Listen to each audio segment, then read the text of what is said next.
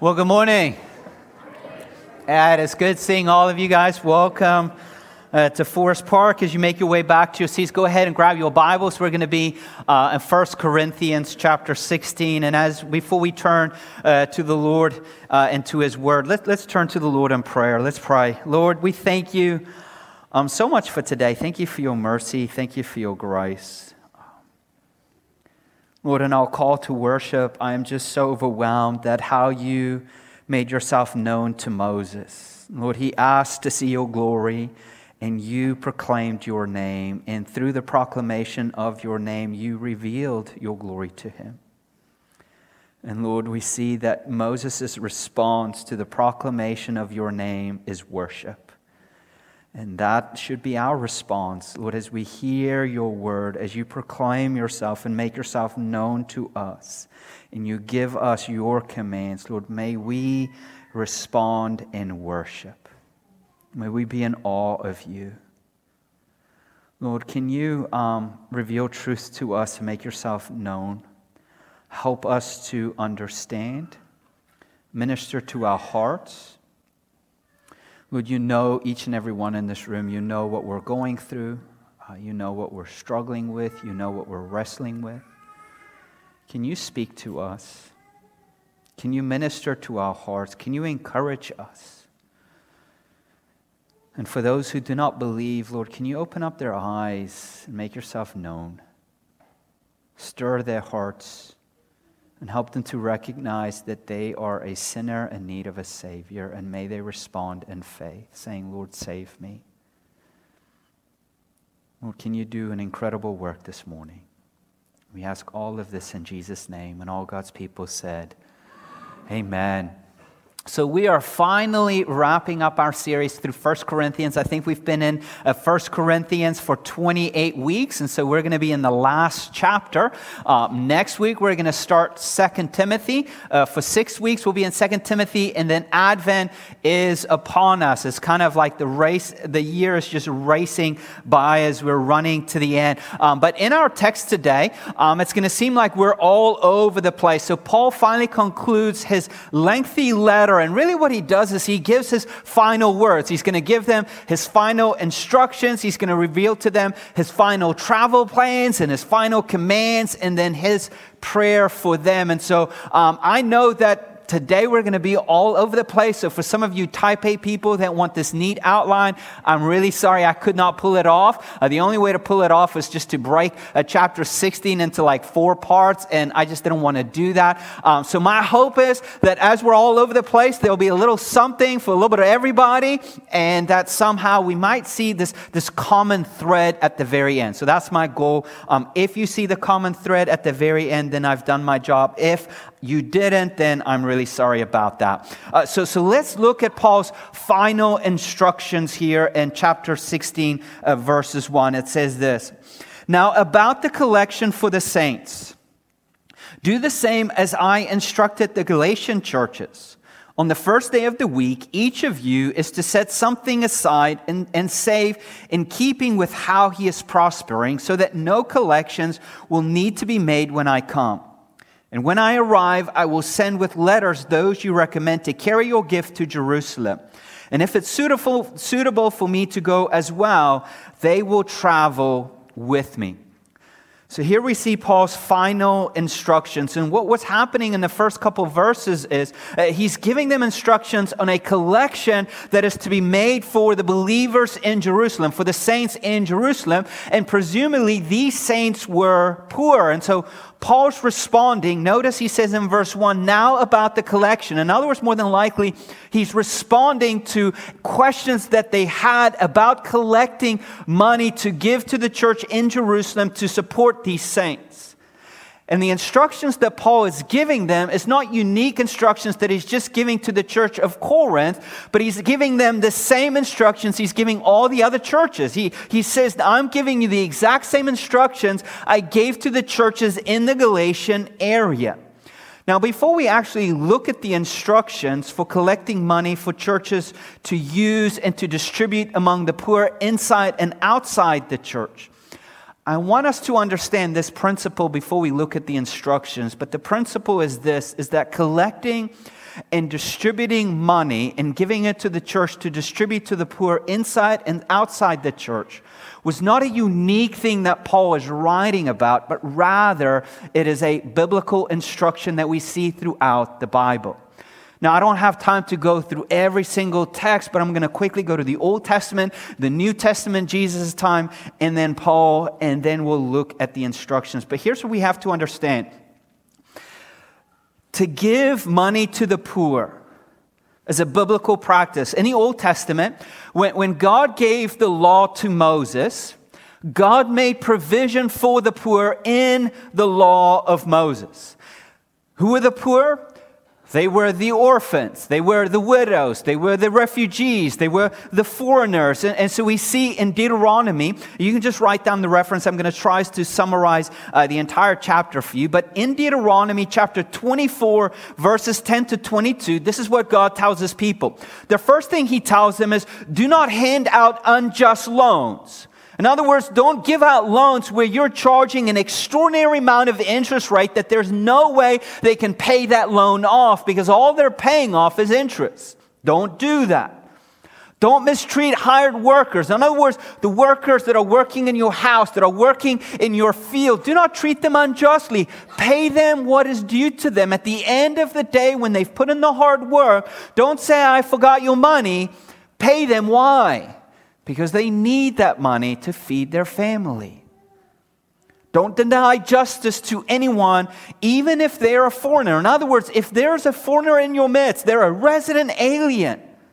Just because they are a foreigner, do not deny them justice, but treat them with dignity and respect.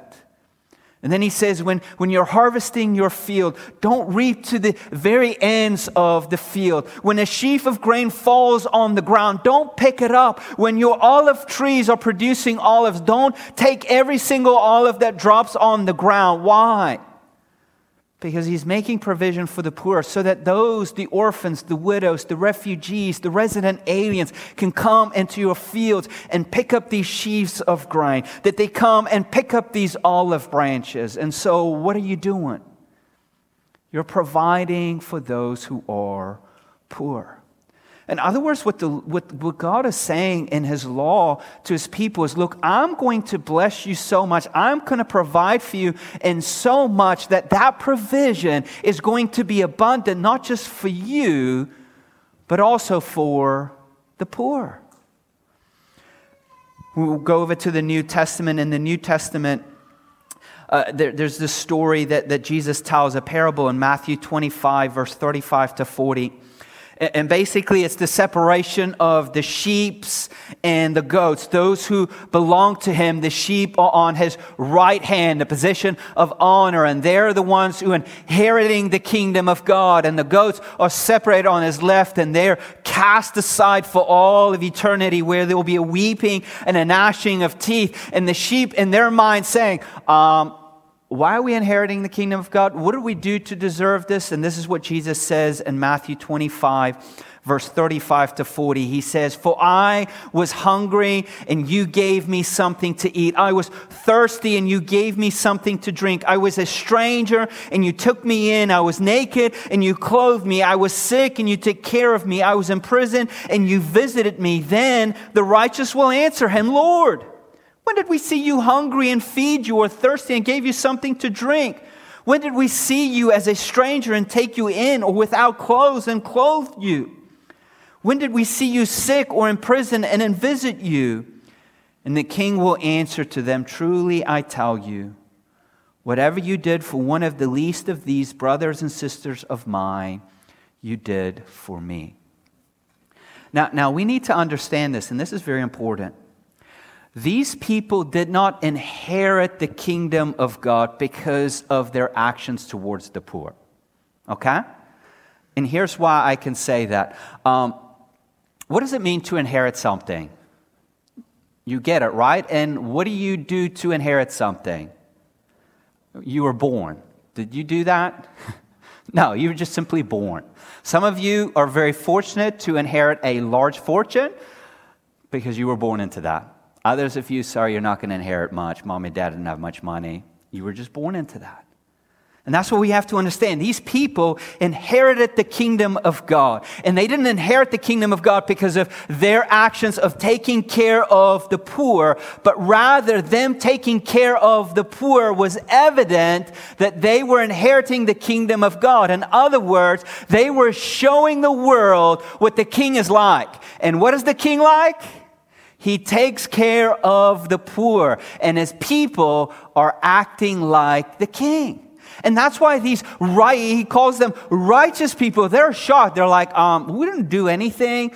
So what's the deal? And Jesus is saying, you inherited it and you acted just like me. And they were shocked about it. And this is what we have to see, is that we who inherit the kingdom of God are acting like the king who takes care of the poor. One more verse. It's very fascinating. When Paul was commissioned, obviously he was commissioned by Jesus, but the other apostles in Jerusalem kind of validated his commission. And Paul shares this to the churches in Galatians chapter 2, verse 9 to 10. Basically, he goes up to the apostles, and the apostles affirm his commission from Jesus and affirms the mission that Jesus has given him and to go plant churches among the Gentiles, okay? But then they tell him, there's one thing we want you to remember. So Galatians chapter 2, verse 9 to 10, it says this, when James, Cephas, and John, those recognized as pillars. In other words, these were the apostles. These were the pillars of the church of Jerusalem. They acknowledged the grace that had been given to me. In other words, they acknowledged that Lord Jesus have saved me, that the Lord Jesus has set me apart, that He's given me a mission. They acknowledge all of that. And they've given us the right hand of fellowship to me and Barnabas. In other words, they're saying, hey, let's partner together, agreeing that we should go to the Gentiles and they to the circumcised. In other words, these apostles acknowledges the grace that Paul has received, the mission that Paul has received. They say, hey, let's partner together. We want you to go among the Gentiles, those who are not Jewish people, proclaim the gospel, plant churches, and we're going to go to the Jews. Okay, everybody understands that? But here's the fascinating part. They say, but there's one thing we want you to remember. Now, in my mind, when you commission somebody to go and plant churches, there's a ton of things I want them to remember. And for you to say, hey, out of everything, I want you to remember this one thing. Look at the Bible. What does it say? What is this one thing to remember?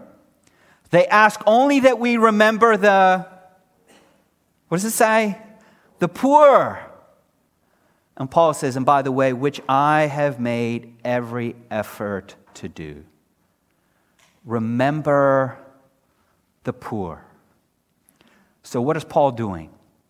He's remembering the poor as he's planting churches among the Gentiles. He's instilling into them that taking care of the poor is a biblical practice where Christians are living with open-handed generosity and giving the money that the Lord has given them so that the church can distribute it among the poor, not just inside the church, but also outside the church. Remember the poor. It's a biblical practice. I think you understand the point here, which if it's biblical, remembering the poor, being generous, then here's something that we have to understand. The question is, why is the call for God's people to be generous and take care of the poor, why is that calling so important? Is it because there's so many poor people there? I think here's an easy answer. The reason why the call to God's people is to take care of the poor and to be generous is because that is what lies at the heart of the gospel.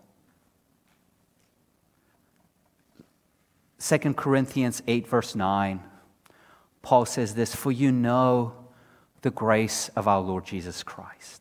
I think all of you know that verse, right? Though he was rich, for your sake he became poor, so that by his poverty you might become rich. In other words, Paul is not proclaiming this social gospel, that the gospel is really taking care of the poor, but rather taking care of the poor as a visible display of the gospel of Jesus Christ. Because what it does is it displays a substitution. And what Paul is doing in using the language of rich and poor, he's really showing us that Jesus substituted himself in the sinner's place. He was sinless, and he substituted himself in our place, who we were sinful, so that we might become sinless. And he's just using this idea of money. Jesus, who was rich, who lived a perfect life, who knew no sin, became sin, took on sin, and substituted himself in our place, so that we who grew up in sin, our nature was sinful, can be set free and delivered, not just from the power of sin, but the penalty of sin, and also one day from the very presence of sin.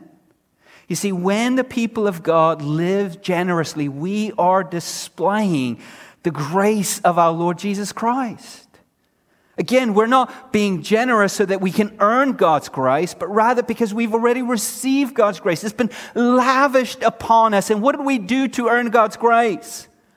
Absolutely nothing. Us living generously is a display of that grace that has been so lavishly, freely poured upon us through the death of Jesus on the cross. Jonathan Edwards says this, one of the greatest past preachers, Puritan preachers, says this: the grace that is made visible in God's people is clearly displayed in the generosity of God's people. In other words, there is a correlation between somebody who has experienced God's grace and understand God's grace, and also living with open-handed generosity. And that's the point that he is making. And when we begin to comprehend this amazing grace, it produces a heart of generosity. And that's what at the center of the gospel is. God freely giving of himself under no compulsion, under no obligation. He freely gave to those who were in need. And this is why generosity is so important. It is a visible display that you've experienced God's grace and that you're lavishing in God's grace and understanding it. And that's why Paul says, hey, here's the instructions. So if I've experienced God's grace and if I want to live a generous life, what must I do? Great question. Paul's going to give you instructions on it. Let's look at verse 2. Here's the instructions.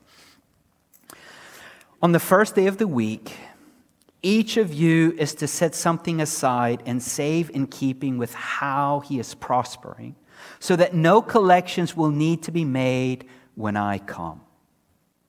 So what Paul is doing is he's giving these church members, he's giving them instructions how to put some of their money aside so that it could be given to the church and the church can distribute it to the poor inside and outside the church. And notice the very first instructions. When should I give? He says, on the first day of every week.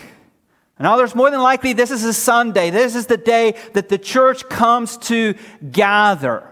Now, the very first question we sometimes have is, does that mean giving every week is mandated by Scripture? I don't think it's mandated by Scripture, because rather it's instructions. But I would say that giving every week depends on your discipline of giving. So, for example, if you have already practiced the discipline of giving, maybe every week is not something that's going to help you because you're already disciplined in it. But maybe for some of you that have never been giving and you have not developed that discipline of giving, maybe you need to practice it every single Sunday. So I really think when Paul says every week, again, he's giving instructions to all the churches made up of all different people with all different self-discipline levels.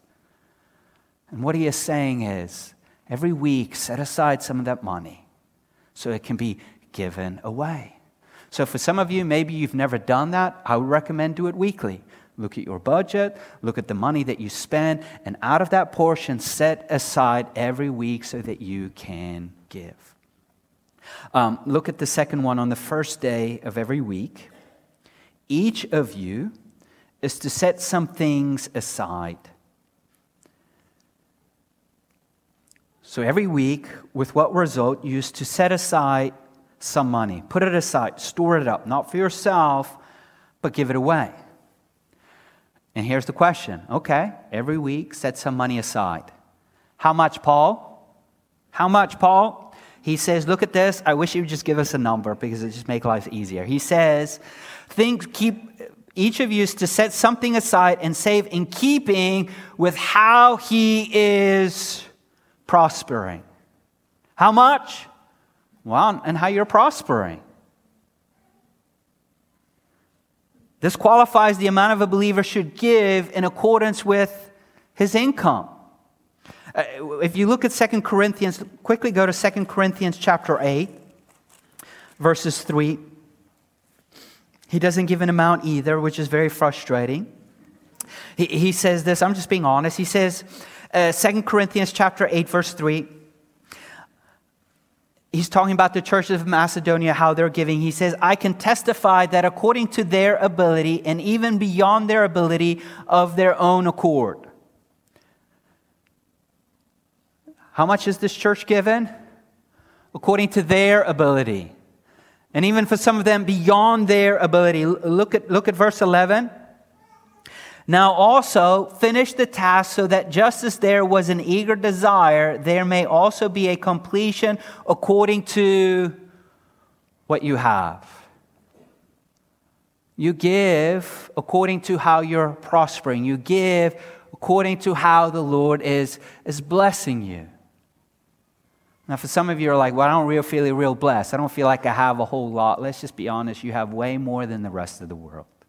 And this is why I do believe Paul teaches that a percentage. Because let's just be honest, $100 for you is not the same as $100 for somebody else. You blow $100 on eating out at a restaurant, and for some of you, $100 is the whole budget for groceries for the week. You give in accordance with your income. Now, I don't want to get into the whole tithing debate because we need to move on. Should every Christian tithe? And I would say, what? Minimum, yes. At maximum, no. And so here's a quote somebody who kind of argues against tithing, and this is what he says. And I think he has a good point. He says, David Grotia, he wrote this book refuting top arguments for tithing. This is what he says, and you'll see my point. He says, if the foundation of giving is our relationship with God, and the grace and love He gives us. And if the amount we give is based on what God blesses us with, what we determine in our heart, the needs of those ministering to us, the needs of fellowship and generosity, then why only give 10%?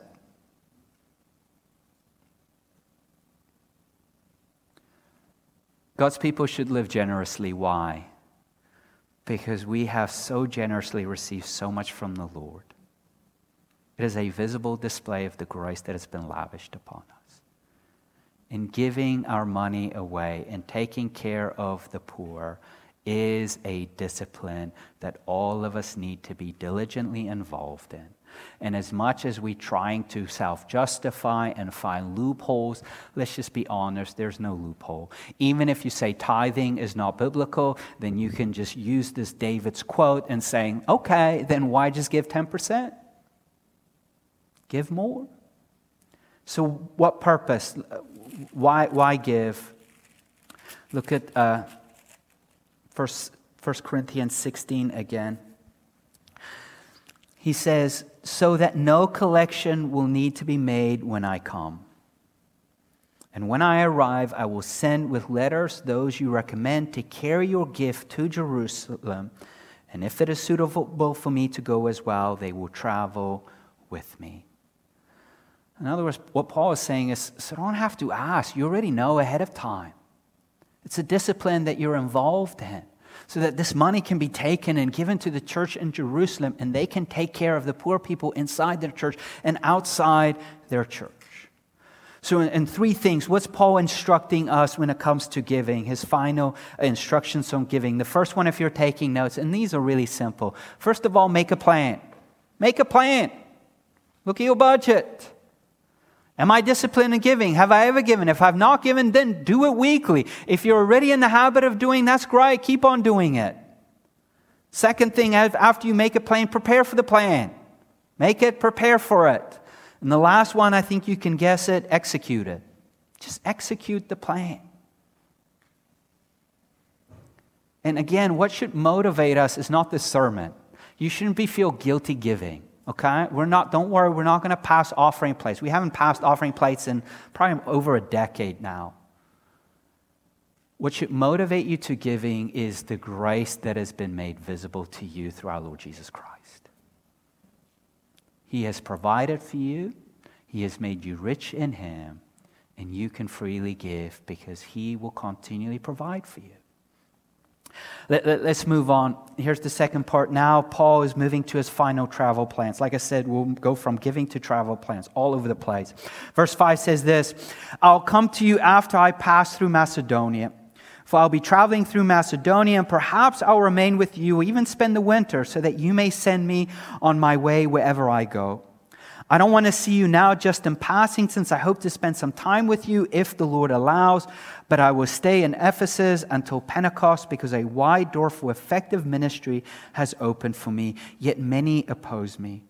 If Timothy comes, see that he has nothing to fear while with you, because he's doing the Lord's work just as I am. So let no one look down on him. Send him on his way in peace so that he can come to me, because I'm expecting him with the brothers.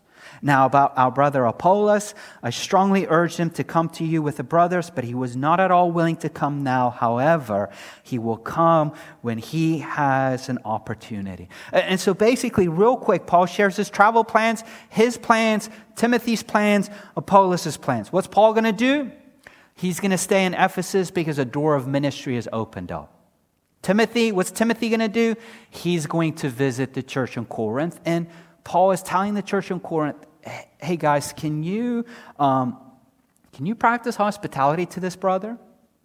Can you respect him? Can you honor him? He's doing the Lord's work. Give him what he needs. Strengthen him so he can continue to do the Lord's work. And then for Apollos, Paul says, yeah, I try to tell him to come. He doesn't want to come now. Why? We don't know. Maybe he's still angry at the church in Corinth.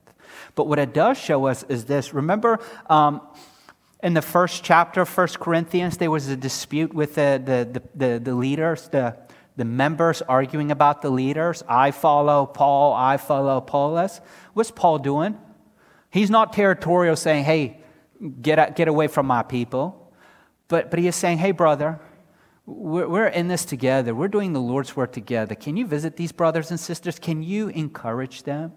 This is what it's showing the church of Corinth, that the workers, co-workers of the gospel are unified.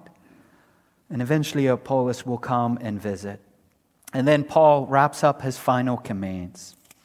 Look at verse 13. We'll spend some time here and then wrap it up. It says, be alert, stand firm in the faith, be courageous, be strong, do everything in love. Brothers and sisters, you know the household of Stephanas. They are the first fruits of Achaia and have devoted themselves to serving the saints. I urge you also to submit to such people and to everyone who works and labors with them. I'm delighted to have Stephanas, Fortunatus, Achaicus present, because these men have made up for your absence. For they have refreshed my spirit and yours. Therefore, recognize such people. Notice these final commands that Paul gives them in verse 13. The first one is this. If you're taking notes, be alert. Some of your translations, it says, be watchful. In other words, what was Paul telling them? Be in constant readiness. Wake up. Look around you. Be watchful for what's going on. For what? What should they need to be ready for? What should they be watchful for? I think it's anything that could move you away from the gospel. And the reason why I say that is because look at the second command if you're taking notes. Stand firm in the faith. Stand firm in the faith.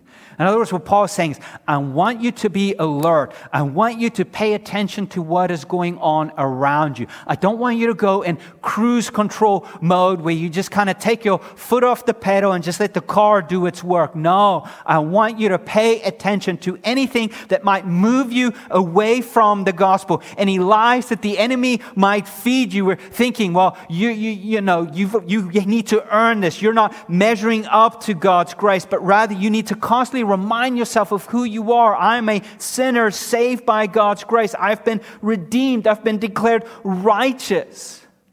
And you need to be alert from anything that would move you away from faith, because you're saved by God's grace in what Christ has done through faith. But that faith is not dead. What does that faith do? That faith produces works. Be alert. Because what is the enemy going to do? It's going to feed you lies. It's going to try to move you away. And if you're not paying attention, and if you're going on cruise control, you slowly but surely drift away. Be alert. Stand firm in the faith. I think it's almost a theme that the Lord has just been laying on my heart here. I've been talking in the Gospel Project about it. I've been talking about in our life group about it. I'm talking about on Sunday mornings about it. Do you know what you believe as a Christian? Do you know why you believe it? How can you stand firm in the faith if you don't know what you believe? This is why it's so important for us to know the Bible. This is why it's so important for us to understand the fundamentals of the faith. And not just recite it, but be able to explain it and be able to look at Scripture and say, why do we believe this? You need to be able to stand firm in the faith, because if you're not, last week, remember we quoted Ephesians chapter 4, you'll be tossed to and fro by every winds of doctrine, by the waves of the cunningness and deceitfulness of man. Stand firm in the faith. And look at the third instruction here. He says, be courageous, be strong. Some of your translations in the footnote says, act like men. I just love that. Maybe it's probably more relevant because we don't know how to act like men in the 21st century. Men think they're women. No. Come on, man. Act like a man. Be strong. Be courageous. It doesn't mean be domineering. It doesn't mean being a bully, but rather strong. You see, here's what it looks like. Like, for you to stand firm on the faith and hold firm to your biblical conviction requires you to be courageous and strong, to stand up for what is right and say no to what is wrong. And you are going to lose friends over this. You're going to lose family members over this. If everybody abandons you and wants nothing to do with you because of your biblical conviction, will you still stand firm? That requires strength. That requires courage. But if you're a man pleaser and want the approval of men, guess what's going to happen? You're going to compromise. And this is why Paul says, be strong, be courageous. And I love his fourth command, because it's so easy for us to act like men. It's like bullying and pushing everybody and name calling. And look at the fourth command. Everybody sees it in verse 14. What does he say? Do everything in love. Hey, you jerk. Don't be a jerk. Do everything in love. Everything in love. Be watchful in love. Stand firm in the faith in love. Be courageous and strong in love. I think verse 14, do everything in love. He's not say something. In other words, how should the church of Corinth have read this letter?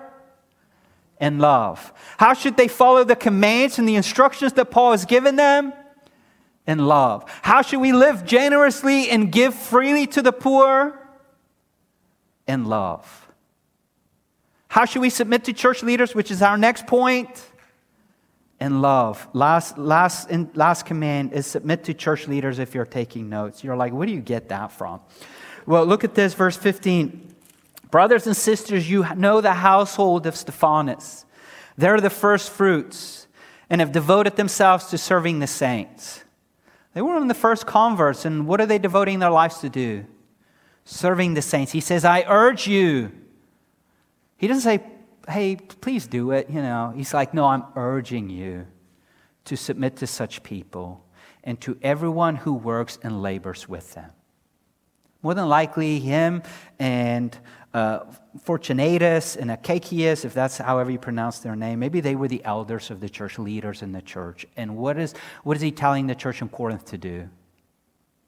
Submit to them.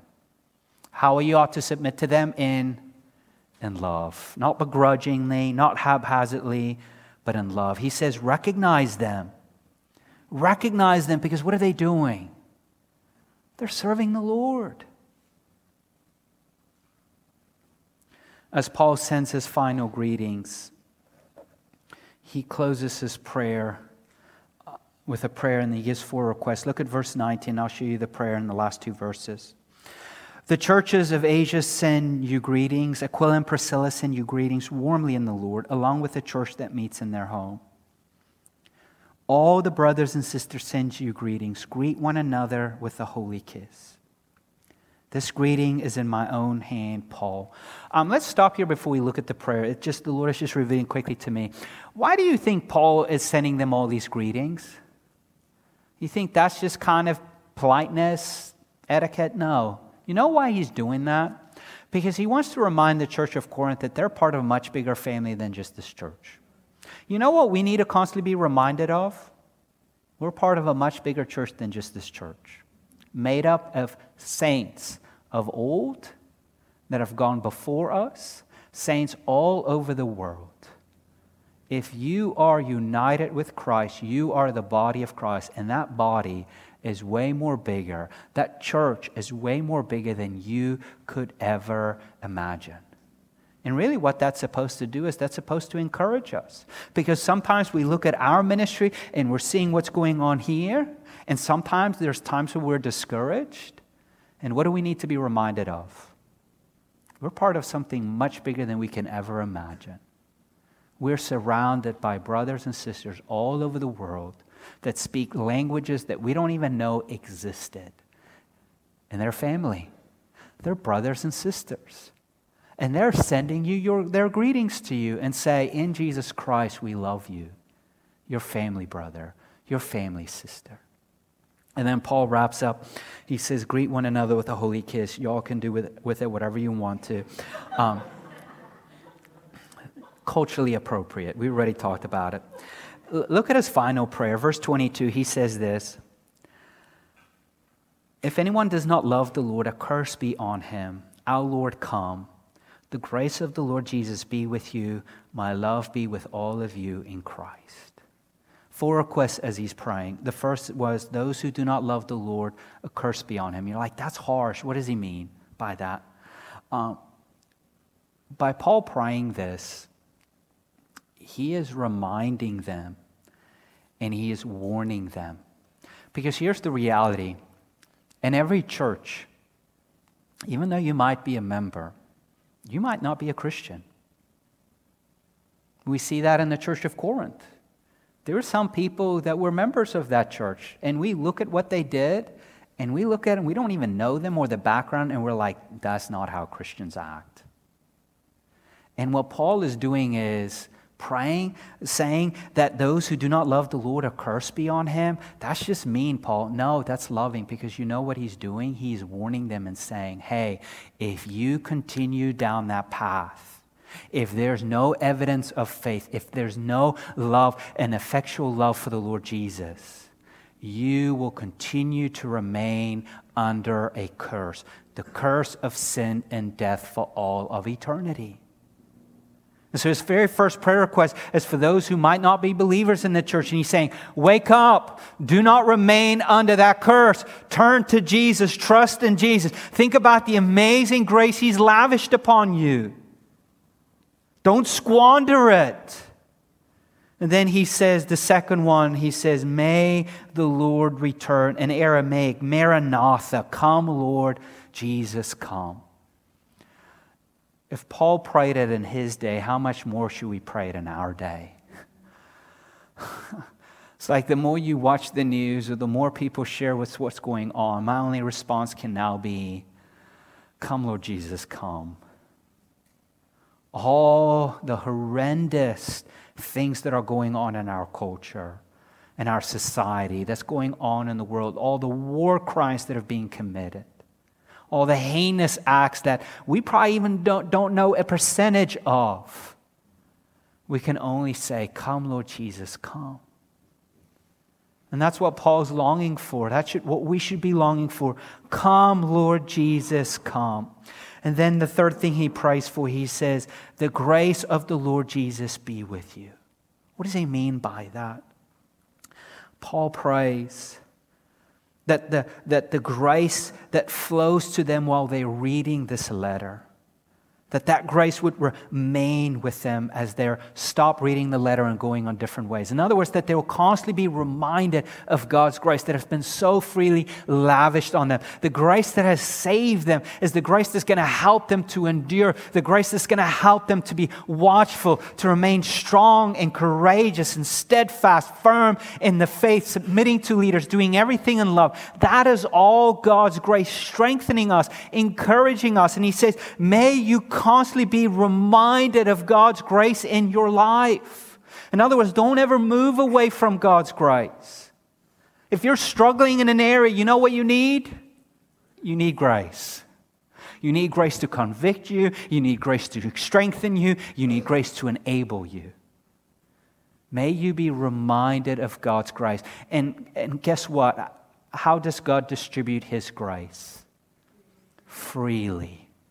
Abundantly, amazingly, not haphazardly and little portions here and little portions there, but He overwhelms us with His incredible grace. And Paul says, I want you to be reminded of His overwhelming grace as you read this letter and as you move away from this letter and you continue in your Christian walk. Be reminded of His grace. And then the last one he says, may my love be with all of you in Christ Jesus. In other words, may you know that I love you and that as I'm writing to you, I love you. And not just me that loves you. What is that love ultimately in? Christ Jesus. It's another way of saying, hey guys, Jesus loves you. I know, Church of Corinth, you guys are failing. You're a hot mess. Jesus loves you. He died for you. He bought you. He's committed to you. He's going to perfect you.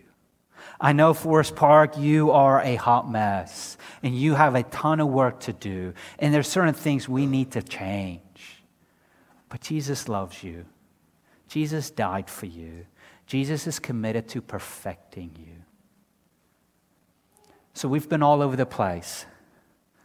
What is the main theme you've seen from beginning to end? God's amazing grace displayed in Jesus. Why should you give? Because I asked you and we need money? Well, we do need money, but you should give because God has so freely given to you. When we take care of the poor, we're displaying the gospel.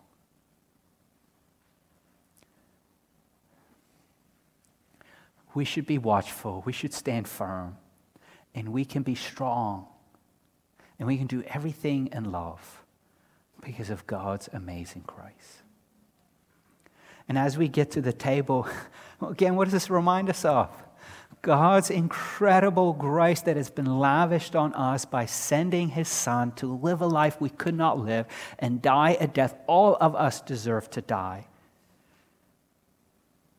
Think about His amazing grace. Though He was rich, He became poor so that by His poverty we might become rich in Jesus Christ.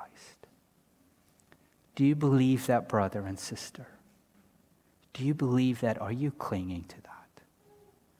Let me pray for us as we get to the table. Lord, thank you for your incredible grace that you've lavished on us.